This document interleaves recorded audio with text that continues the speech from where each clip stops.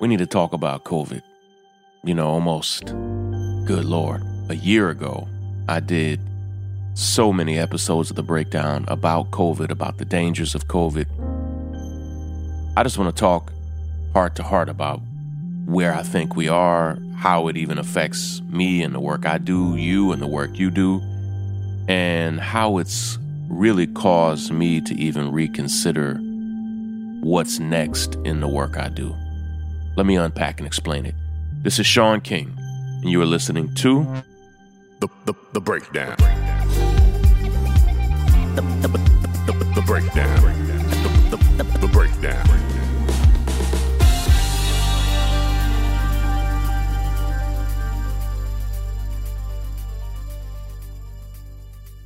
We are now heading into nearly 2 years of a COVID pandemic here in America. And all the way back, today is August 10th of 2021, all the way back in the early months of 2020, which feels like 10 years ago, not 2 years ago. All the way back in the early months of 2020, I hoped that in a year, so say in March, April, and May of 2020, when it was just raging in America, I hoped that in a year, not only would our country have a vaccine, but that we would be over the hump in some kind of way. And there were some examples of countries that appeared to really have gotten themselves in a place where they had very few cases and next to no deaths. And so when the vaccine came out and was released, and I've been vaccinated and my wife has been vaccinated, and let me count the kids, 4 out of our 5 kids, all of our kids except those that are under 12 have been vaccinated. And we had no real side effects to the vaccine and have not gotten COVID since we've had it. I thought, like probably many of you thought, that was, for America at least, the beginning of the end of the pandemic. And here in New York, you started to see the city open up. New York, I think, maybe more than almost any city in the country, had a real degree of PTSD. And I don't use that term loosely. Like, it was traumatic for New York. Our very community in Brooklyn was just decimated by the virus, and just the constant sirens. And there was a period in time where we literally had, semi trucks full of, dead bodies in trucks parked outside of morgues and hospitals. Just an extreme situation where we had, in essence, like mass graves being built here in New York. And after the virus, ravaged our city and ravaged the country, and the vaccine was released, months later, you started to see New York let its guard down. You started to see people, finally come out again. My wife and I went to a basketball game. You had to have your vaccination card to get in. And we were hopeful. And I was so hopeful for what this summer was going to look like. And today, we now have had 3 days in a row with 500 or more people dying from the coronavirus. We crossed 500 3 days ago for the first time in months and months. We've now had over 100,000 new cases a day for a week straight. We're averaging 100,000 cases a day, and that number is going up every day. The deaths are going up every day. I read this horrible article about a church in Jacksonville, a black church in Jacksonville, that lost 6 of their members. 6 of their members died in 10 days because of COVID. And it's ravaging the South, and there is a tendency to, because everything is oversimplified in America, there's a tendency in moments and days like this, when the South is ravaged, there's a tendency to say, oh, those are Trump voters. But listen, Trump actually didn't even win Georgia. And even to say those are Trump voters, no, like let's just look at Florida or Texas. You know, these are states with tens of millions of people. And even if it was just Trump voters, it's not okay to just throw those people away. But it's not just conservatives who are getting the virus and dying of the virus. I think that's a horrible way to look at it in general, but it's not even true.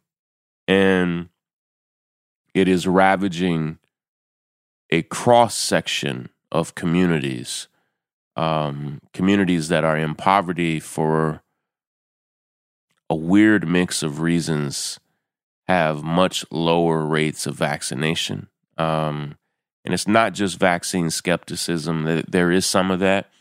There are lots of issues there. But I have grown to think that this virus, COVID, is going to be a fact of life for the United States and for the world. It's going to be a fact of life for the foreseeable future. Like we're not on the brink of beating it. Like that, the numbers are trending in the absolute worst direction. It is rising up and causing havoc to us. And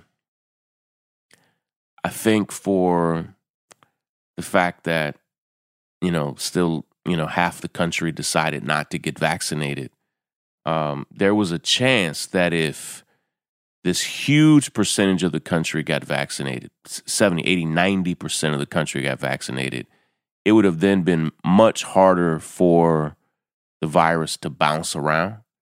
And even though there are some breakthrough cases of people who've been fully vaccinated with the Pfizer or Moderna vaccine still getting it, those cases aren't nearly as severe. And it is still true that people with the vaccine are significantly less likely to get the virus. Neither here nor there. This country's it's a weird place. And I think we've damn near tapped out at the number of people that are going to get the vaccine. The numbers have gone up significantly over the past few weeks, but I mean, it's still, 40% of the country seems to be prepared to outright refuse to get it. And it will ravage those millions of people. And as a consequence, bounce around all the people who are also vaccinated. So I don't know about you, but when I'm out and about now, I'm back to wearing my mask because I had the vaccine. Even like when I went to the grocery store and other places, I hadn't been wearing my mask. So my wife and kids and I are back to wearing masks. At our kids' school, they've mandated, that they have to wear the mask all day, which is terrible. I mean, I just hate it for my kids and for your kids. I'm glad that they're wearing them. Let me be clear. I think they need to wear them. But I just hate that our kids are having to wear masks all day at school. They get little breaks and things, but it's like, goodness gracious. We don't want to get the coronavirus. My wife and one of our daughters have severe asthma and respiratory problems, and in fact, the two of them were the ones that were hardest hit when we did have the coronavirus. And so I think it means that we are going to be, again, I thought we were about to go, like I was planning on doing a lot of events, planning on traveling and seeing people face to face. I wanted to finally do a book tour. It's hard to accept, but I think a lot of that's not going to happen. And it may even be the case that places are going to institute gathering bans and crowd bans and all of that again. I do think we're heading in that direction. But our country is, as the pandemic now grows, I think I've seen it grow day over day for 30 days straight. As it just gets worse and worse and worse, I'm just curious, like, are we not going to do there's so many tours that are scheduled now, so many concerts and comedy shows and big events and sports programs. Are we just going to do those like nothing happened? I just don't know. I just don't know. And it's painful. I think no matter what, it means these three things. It means that COVID is going to be here, a fact of life for a very long time. Not just the rest of 2021, not just 2022, but beyond that. I don't know how long, but beyond that. I think it means that much more of what we do is going to look like the past 18 months, where so much is virtual, so much is online, and so much will be under restrictions with COVID tests. I think we're going to be still a highly virtual society because of where the pandemic is. And that affects everything that I do, that you do, from elections to activism. It affects all of that. And lastly, our nation is still, of course, what I'm about to say, as it filters through my brain, of course, our nation is just a deeply, deeply divided place. We're talking about a nation that just earlier this year, people literally stormed the American Capitol and took it over. I think that was just a symptom of the divisions in this country. And that is a division of conservative and liberal, yes, of Republican and Democrat, but the divisions in this country are deeper than that, much deeper, along race and class and education. Just the divisions are deep, and the divisions along the lines of this vaccine are deep, and I think we're going to be in that divided, virtual, pandemic place for as far as I can currently see. I know that's heavy. I know it's a serious episode, but listen, please be safe. Last year, I preached eulogies for funerals of families all over the country who lost their loved ones to the coronavirus. And we're heading in that direction. I want you to be safe. Get vaccinated if you can. And listen, nobody's paying me to say that. I believe in it.